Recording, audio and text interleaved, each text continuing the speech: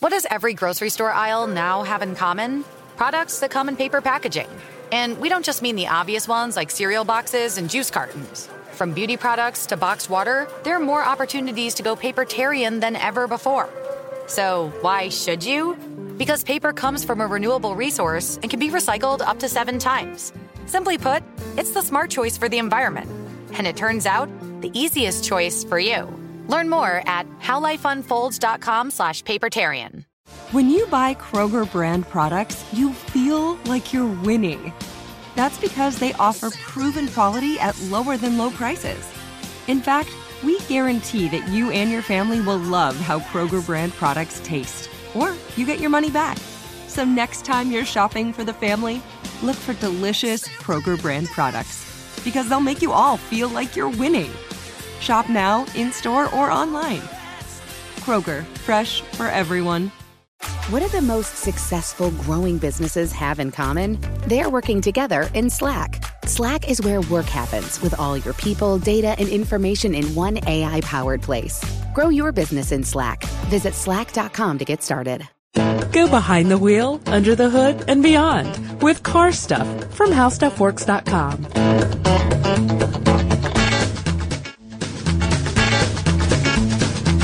Hi, everybody. Welcome to Car Stuff. I'm Scott Benjamin, the auto editor here at HowStuffWorks.com. And I am Scott's favorite co-host, Ben Bolin, video writer and podcaster here at the selfsame website. Favorite co-host. I like that.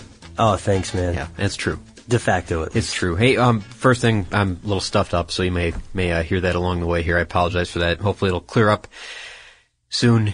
Really soon. But more than usual anyways. One thing, Ben, I wanted to tell you about something. This is something I came in kind of excited about a couple weeks ago. Yes. And there's a reason for it.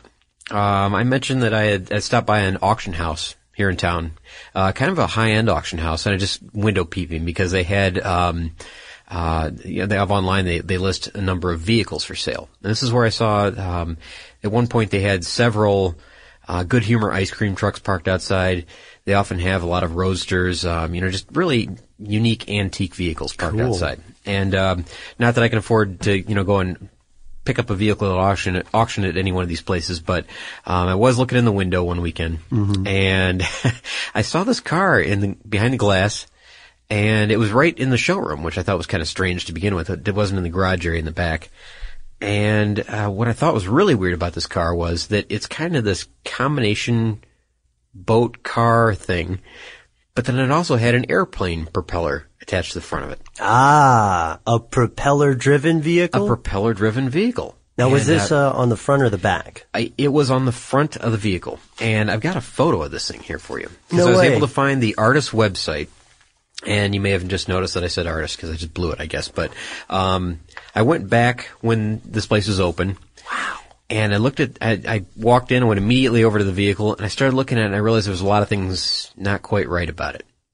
Okay, first of all, it's on what looks like bicycle wheels. Yeah, they're white bicycle wheels with real thin tires, but the proportions of this vehicle almost make it look appropriate. I mean, it seems like that might be right. This thing's big, by the way. It looks like an old silver and wood clad boat. It has like a real strange look to it. It's almost like a tube with flat pontoons on the side. Lots of chrome, lots of, I guess that's nickel maybe. But it does have headlights. It does have, 3 wheels rather. It's got one wheel in the back. It's a tadpole configuration. There's a prop at the front, a big airplane prop at the front, and a tiny little one at the back, which is kind of just, I don't know, decorative it looks like. Okay. So this thing confused me all around, right? You can see why. Yeah, it's a confusing vehicle. It's pretty big. That's, the top of the windshield there is about waist high. But it does have a seat for the driver, and the throttle, I don't know if you can tell, but there's no steering wheel. It just looks like, boat controls, like maybe throttle for boat controls. It has 2 of them side by side. Curiouser and curiouser. Very strange, right? Yeah. And then I started looking at this thing and I realized that there's very little clearance between the prop and the ground, and it didn't look like it was really all that, it didn't look like it was big enough to propel this thing. It's not functional. It's a sculpture. This car is a sculpture. No way. So it had me fooled through the glass, and then, closer still had me a little bit fooled, but not quite, because I thought something's not right. Then I asked the proprietor there, and they said, no, it's a sculpture that we're going to be auctioning off. And just so everyone knows, you have to get up pretty early in the morning to fool Scott Benjamin. I mean that literally. The last time I fooled Scott, I had to get in the office at 4:45. That's right. And you did fool me pretty good with that. It was all right. No, this vehicle, I mean, I'm looking at it even now, and I'm thinking, like, I could see this thing actually on the road, like, working. But, I mean, it's very frail looking, I guess would be the way to put it. Yeah, especially at the wheels. Yeah. And if you want to take a look at this thing, the artist name is Philip Stapleton, and the piece is called the Parisienne Roadster. It's difficult to find online, and the website is really tough to go through. It's not very well laid out. And anyways, he's done a few of these. One looks like a bumper car. Another one looks like I think they call it Bonneville. It looks like kind of a land speed type car. But they all have this wood and nickel design to them. Not really functioning cars, but more sculpture anyways. But so this got me excited because when I found it, and before I knew it wasn't a real car, I started looking around for prop-driven cars. And because it does look like a car from, I mean, this looks like it's like a 70-year-old car. Yes, like at least. A really neat looking 70-year-old car. Yeah. Well, there's this period of time in French history when prop-driven cars were somewhat of a thing. They were coming around like, people were saying, well, one guy was building several of these in a row saying, this may be the next thing, the next way to power our cars. So, I don't know, I was kind of thinking that maybe this was a living example of one of these, but not the case. Now, we should go ahead and say that, well, I should say at least, because this is more my bad.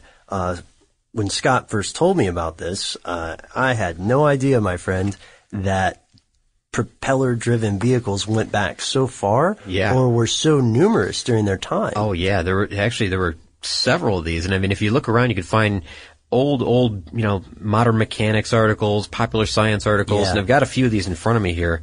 Some go back to the 1930s, some go back farther than that. I think the Germans were experimenting with one, early 1900s. Yeah, we've got, it looks like we both got some, we're both packing some lists here. Mm-hmm. Yeah, just a few. Yeah, do you want to kick it off or you want me to? Yeah, I guess so. I mean, probably the one that you'd be able to find the simplest online, the one that you would be able to see and maybe even find a YouTube video of this thing running is, and this is by no means in any order.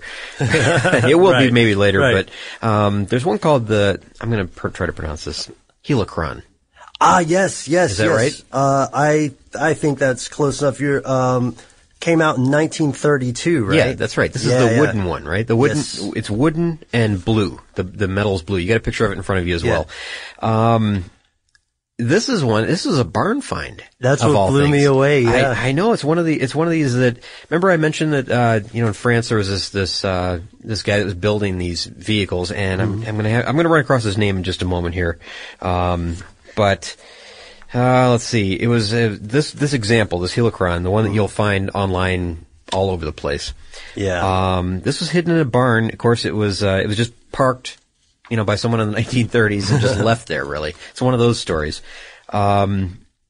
It says that it has a two-cylinder 4-stroke engine that was replaced with a 4-cylinder air-cooled Citroen GS engine. And the propeller, which actually drives the vehicle, is just a great big wooden propeller in the front, and it can reach speeds up to 75 miles per hour, and it's still considered legal on French roads. Paris roads, I should say. Which is baffling for two reasons. Primarily, it's baffling that it's still street legal. Secondarily, that it's also very baffling when you just look at the propeller to think that would drive the vehicle, because there are only two props in the propeller, and they're both sort of encircled. Yeah, two arms on the propeller. Two arms, that's excuse right. me, sorry. No, that's right. Yeah, two arms, but they're both encircled, and it's huge. It is huge. It's huge. It's huge. This thing, and it really drives. I've watched this thing online on the video. It doesn't. Oh, that's one thing about these things, and I should mention this early off, is that they do have some downsides. Oh yeah. And one other quick thing while we're talking about this: these aren't flying cars. No, because some of these may be somehow confused with might be confused somehow with flying cars. They're not flying cars. These are cars that are driven by props on the ground. Yeah, Okay? they're just different propulsion systems. Just to get that out of the way. Yeah, different propulsion. But they do have some downsides. One of those is slow acceleration, and you'll see that in this video if you watch the Helicron video. Apparently they had poor fuel economy, although I've seen something that has contradicted that they get, this is in the 50s, they were getting 30 or 40 miles per gallon. Yeah, there's some conflicting data out there. I think what may be causing that conflict of fuel economy stats is probably the lack of documentation for a lot of these vehicles. Oh, could be. So no one was really concerned with the fuel economy of these things at the time anyways. This was back when you could kick a rock and find an oil spout. Yeah, that's right. Shooting at some food. I think I know the guy that we were talking about. Oh wait, let's do downsides. Oh yeah, downside. And the other, just a couple more, terribly noisy. I mean, these things are, it's like, well, it's being like in an open cockpit. There you go. There you got it. Yeah. Open cockpit airplane.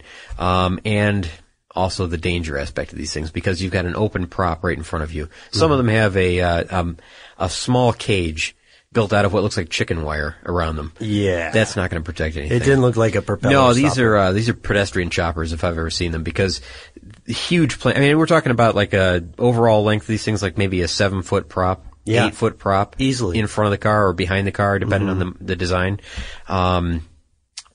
Yeah, dangerous. Very dangerous. I just personally would want, this is why I asked earlier about the original art piece that spawned this podcast, because I don't like the idea of it being behind a prop, a moving prop on a car going at a high speed.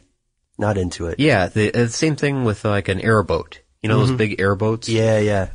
Kind of a irrational fear of those that, you'd fly back into the prop on those. You get sucked in. But it's the same thing. If you look at it, its proportion is the same on that. That's the type of propeller, the size of propeller we're talking about. They often they didn't have radial engines, I don't think. There may have been, I'm not going to say they didn't. There probably was one or two that did, because there were a lot of people experimenting with these, but, oftentimes they would use just a standard automobile engine to power the prop. And, I don't know, it just overall seems like a bad idea to me.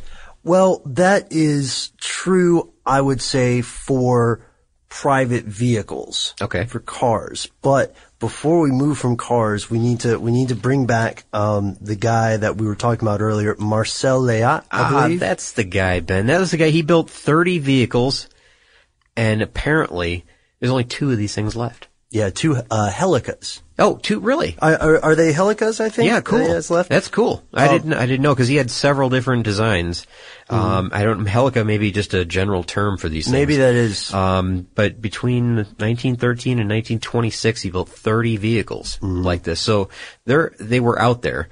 And he wasn't the only one doing this. There were Maybach was doing it. There were other designs too. There was an Isetta that had a prop to it. There was also a Messerschmitt that had a prop, so the Germans were doing that.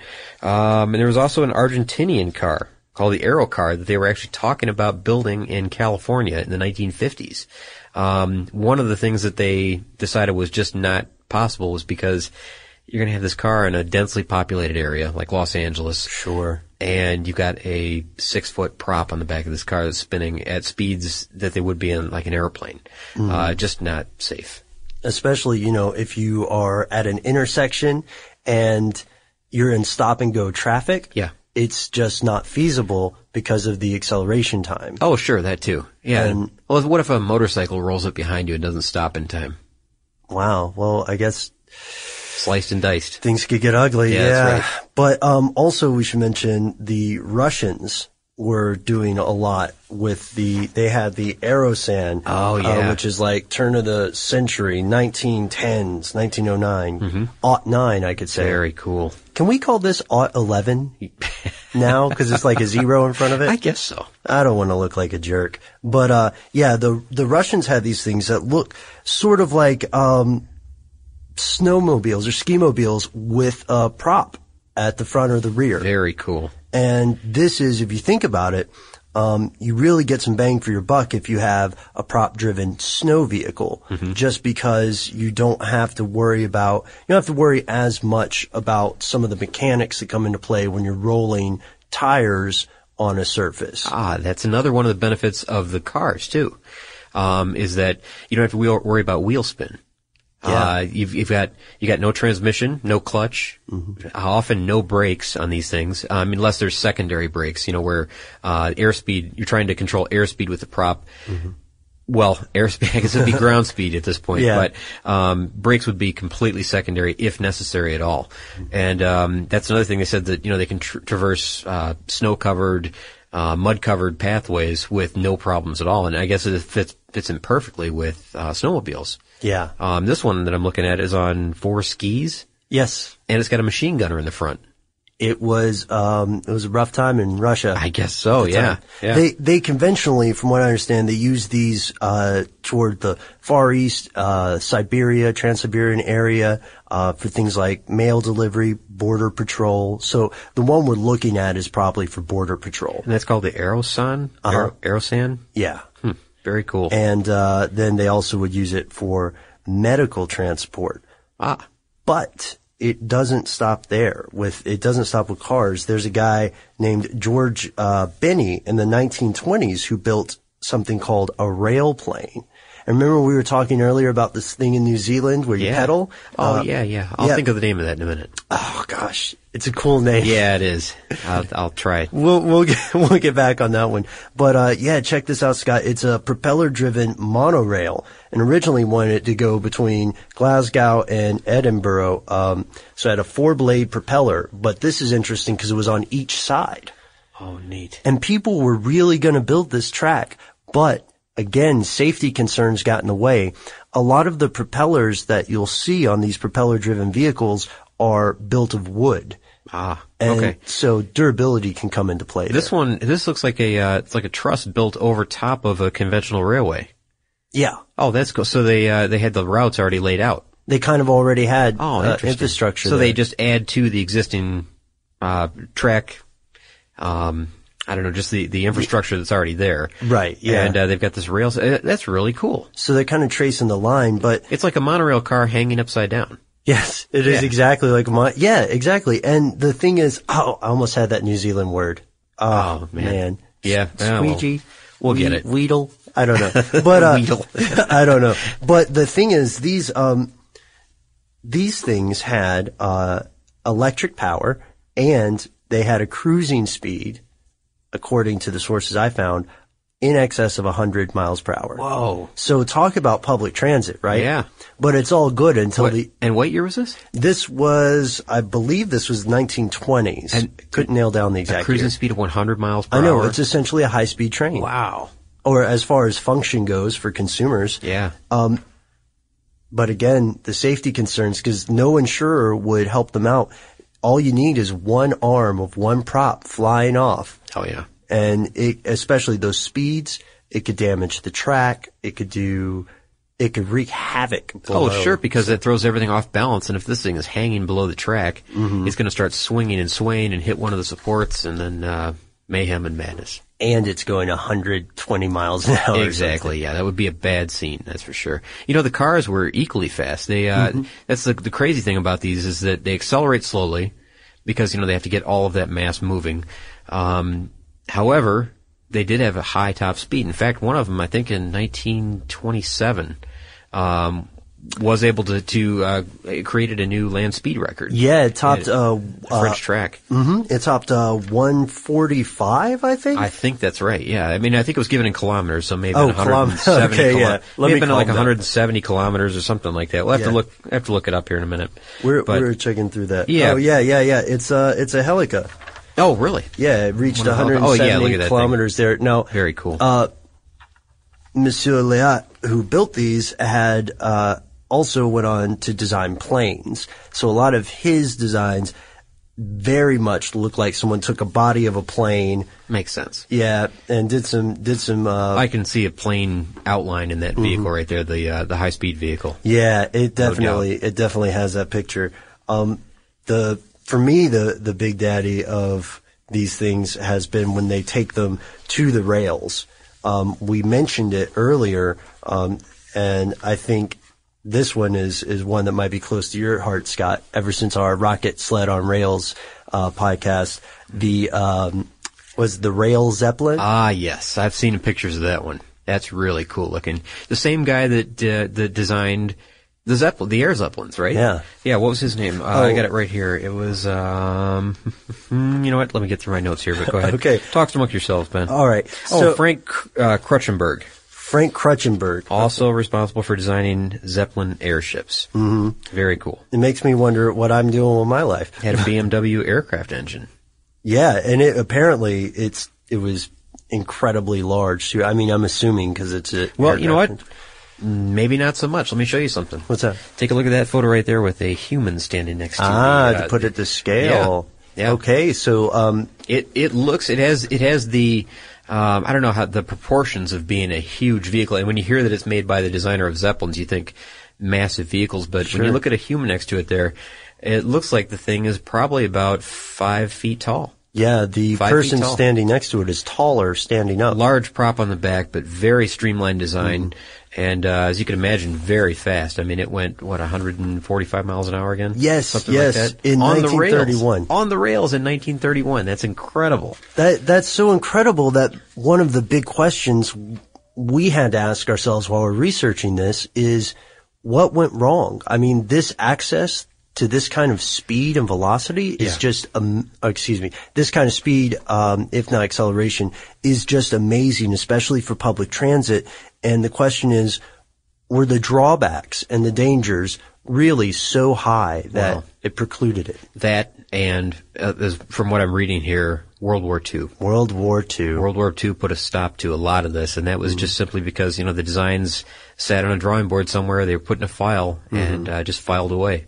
I think that the danger aspect of it, the downsides far exceeded just because the danger aspect of this thing, the potential for something to go terribly wrong with these, that far outweighed the benefits were, of course, the high speed and, possibly the efficiency of something like this.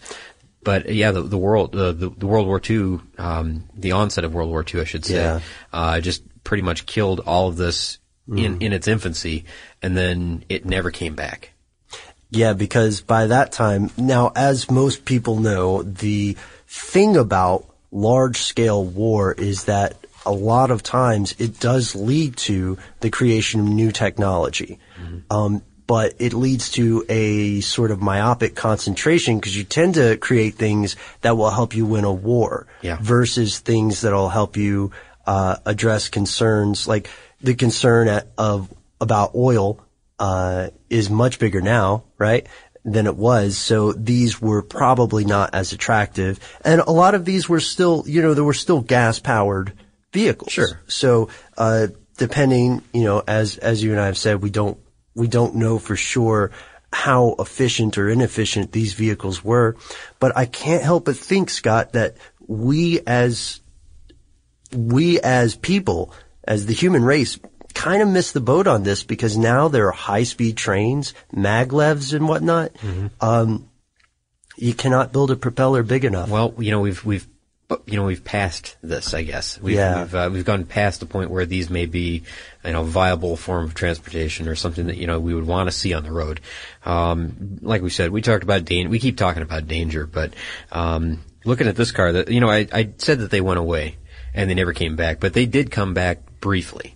I mean, there are people that still try to do things like this because, the wind, trying to harness wind power and things like that. But the Argentinian aero car that I mentioned, I'm going to show you a photo of it, but it looks like it looks a bit like a Tucker almost in its design. It's kind of a cool looking design, and I kind of wish I would have been able to see one of these in person, maybe even a museum or something, but I'm sure it's out there somewhere.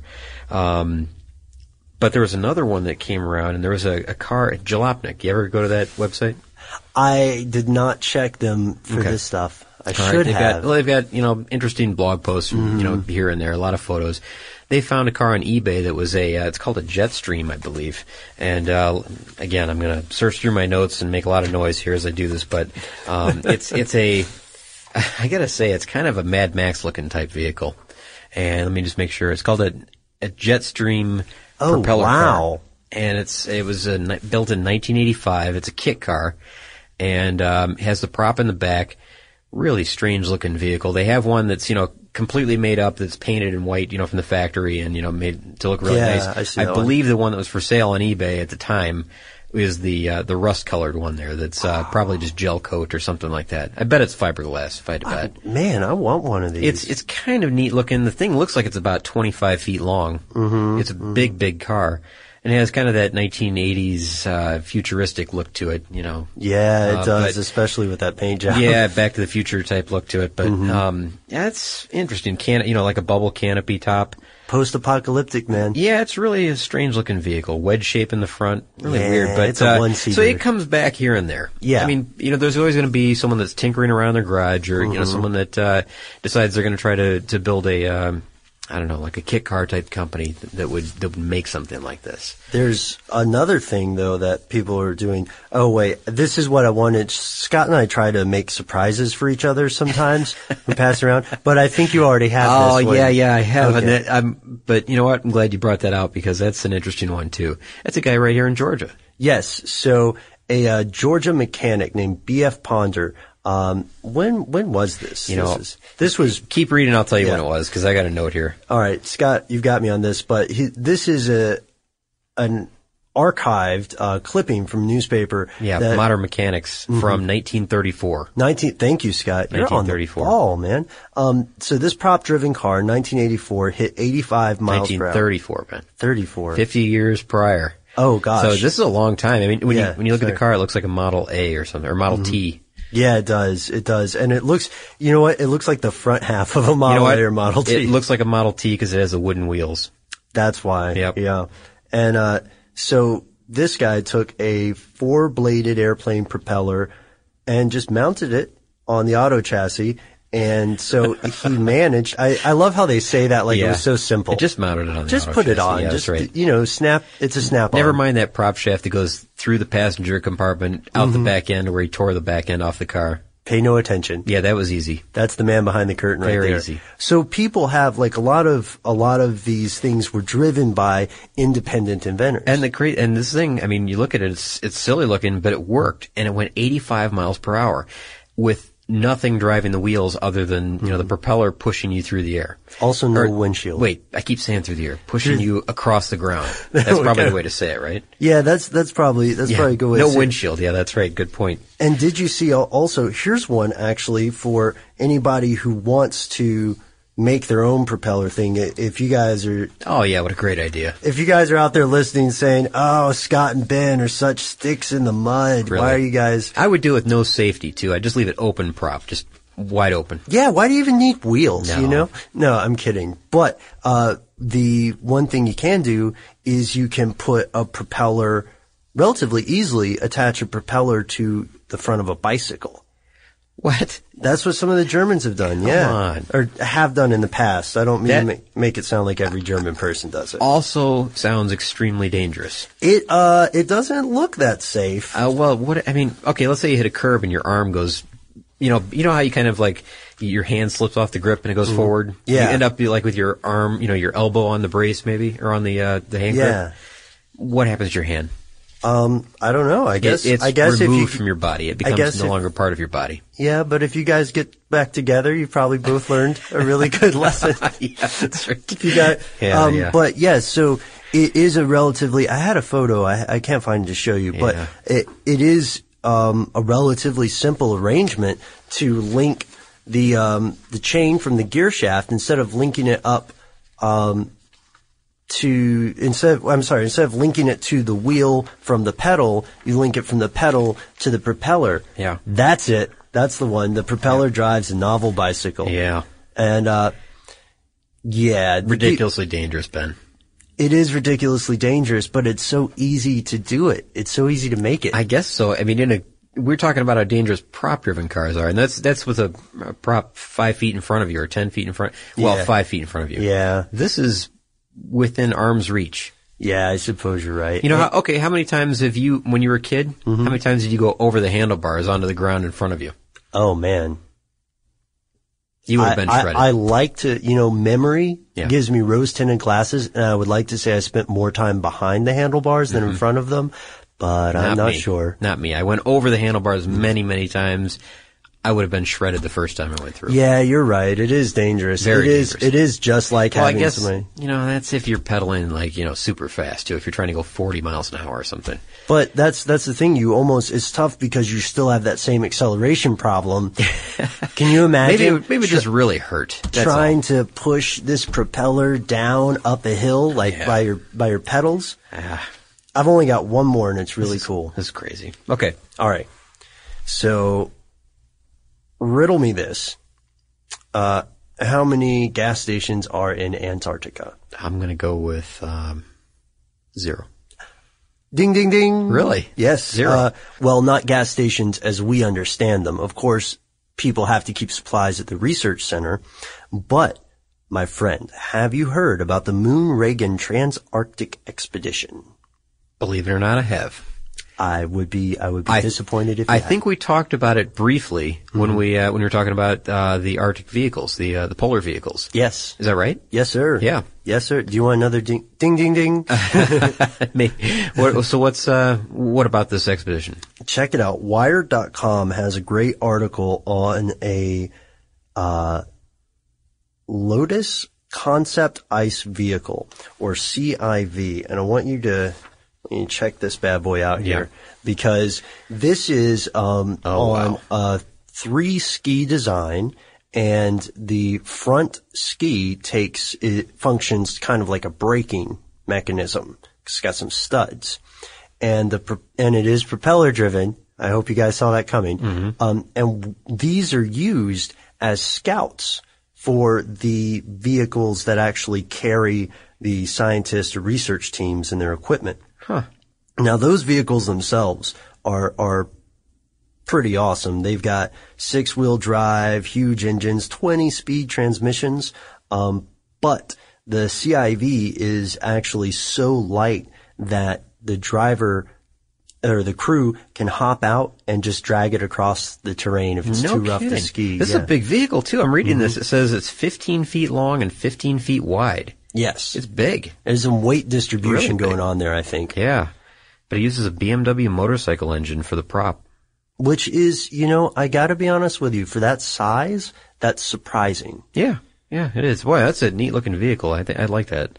You'd like to have one? Yeah, I think I would.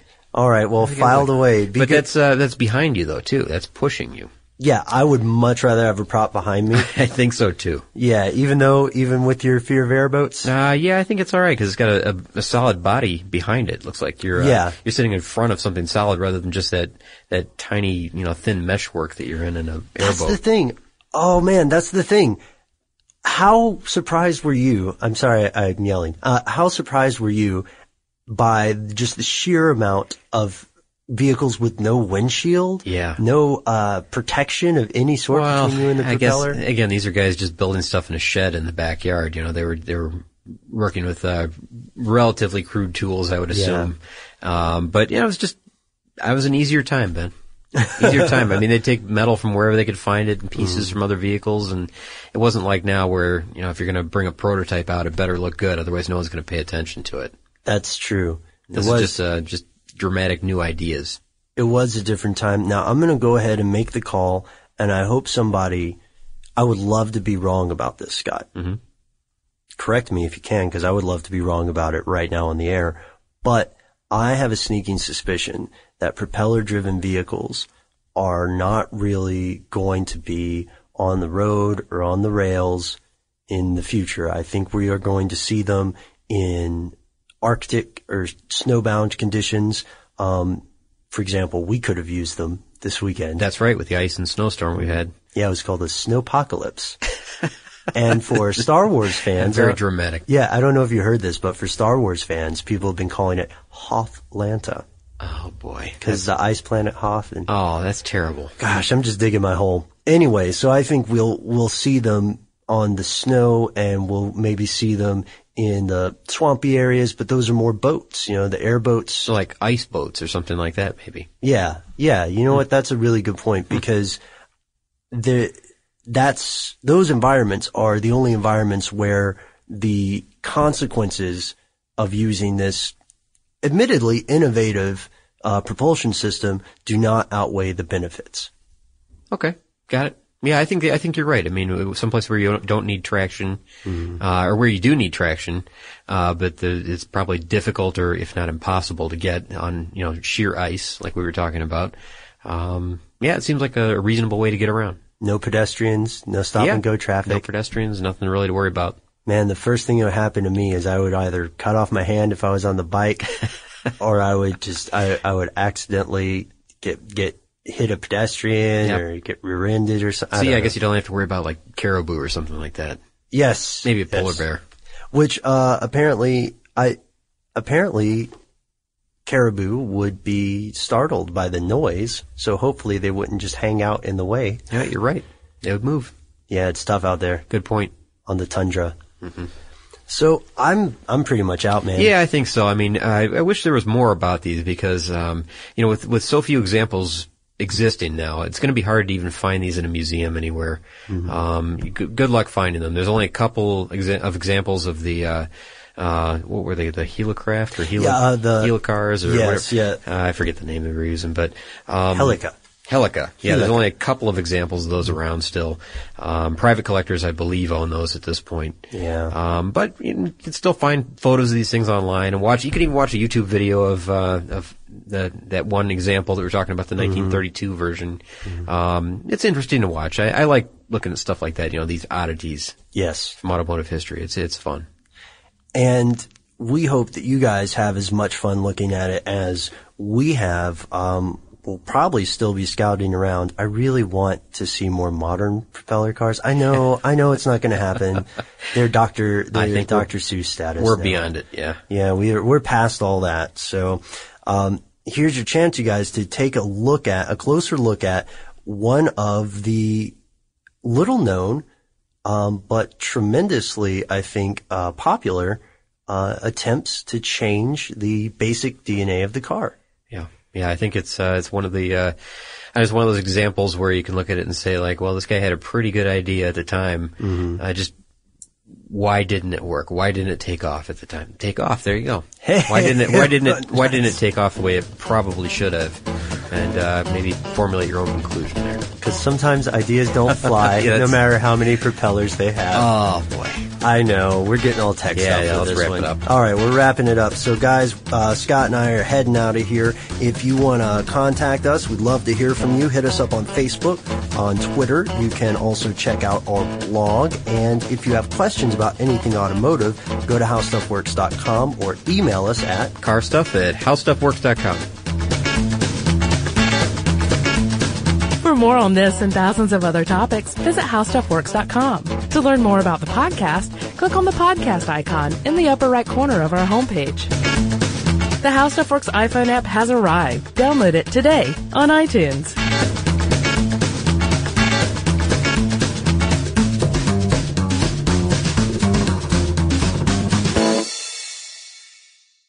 This episode brought to you by 20th Century Studios' Kingdom of the Planet of the Apes. Director Wes Ball breathes new life into the epic franchise. As a ruthless king attempts to build his empire at the expense of the remaining human race, a young ape begins a journey to fight for a future for apes and humans alike. Kingdom of the Planet of the Apes. Enter the kingdom in IMAX this Friday and theaters everywhere. Get tickets now. With the new Dexcom G7, you can achieve better diabetes results without painful finger sticks. It sends your glucose numbers to your compatible phone or watch so you can always see where you are and where you're heading. See how food and exercise affects your glucose, making it easier to spend more time in range and lower your A1C. Take more control of your diabetes with the #1 recommended CGM brand. It's easy to get started today at Dexcom.com. That's Dexcom.com. Dexcom data on file 2023. If your glucose alerts and readings from the G7 do not match symptoms or expectations, use a blood glucose meter to make diabetes treatment decisions. For a list of compatible devices, visit Dexcom.com/compatibility. What's up, y'all? Janice Torres here. And I'm Austin Hankwitz. We're the hosts of Mind the Business, Small Business Success Stories, a podcast presented by iHeartRadio's Ruby Studios and Intuit QuickBooks. Join us as we speak with small business owners about the tools they use to turn their ideas into success. From finding that initial spark of entrepreneurship to organizing payments and invoices, we've got you covered. So follow and listen to Mind the Business, Small Business Success Stories on the iHeartRadio app or wherever you get your podcasts.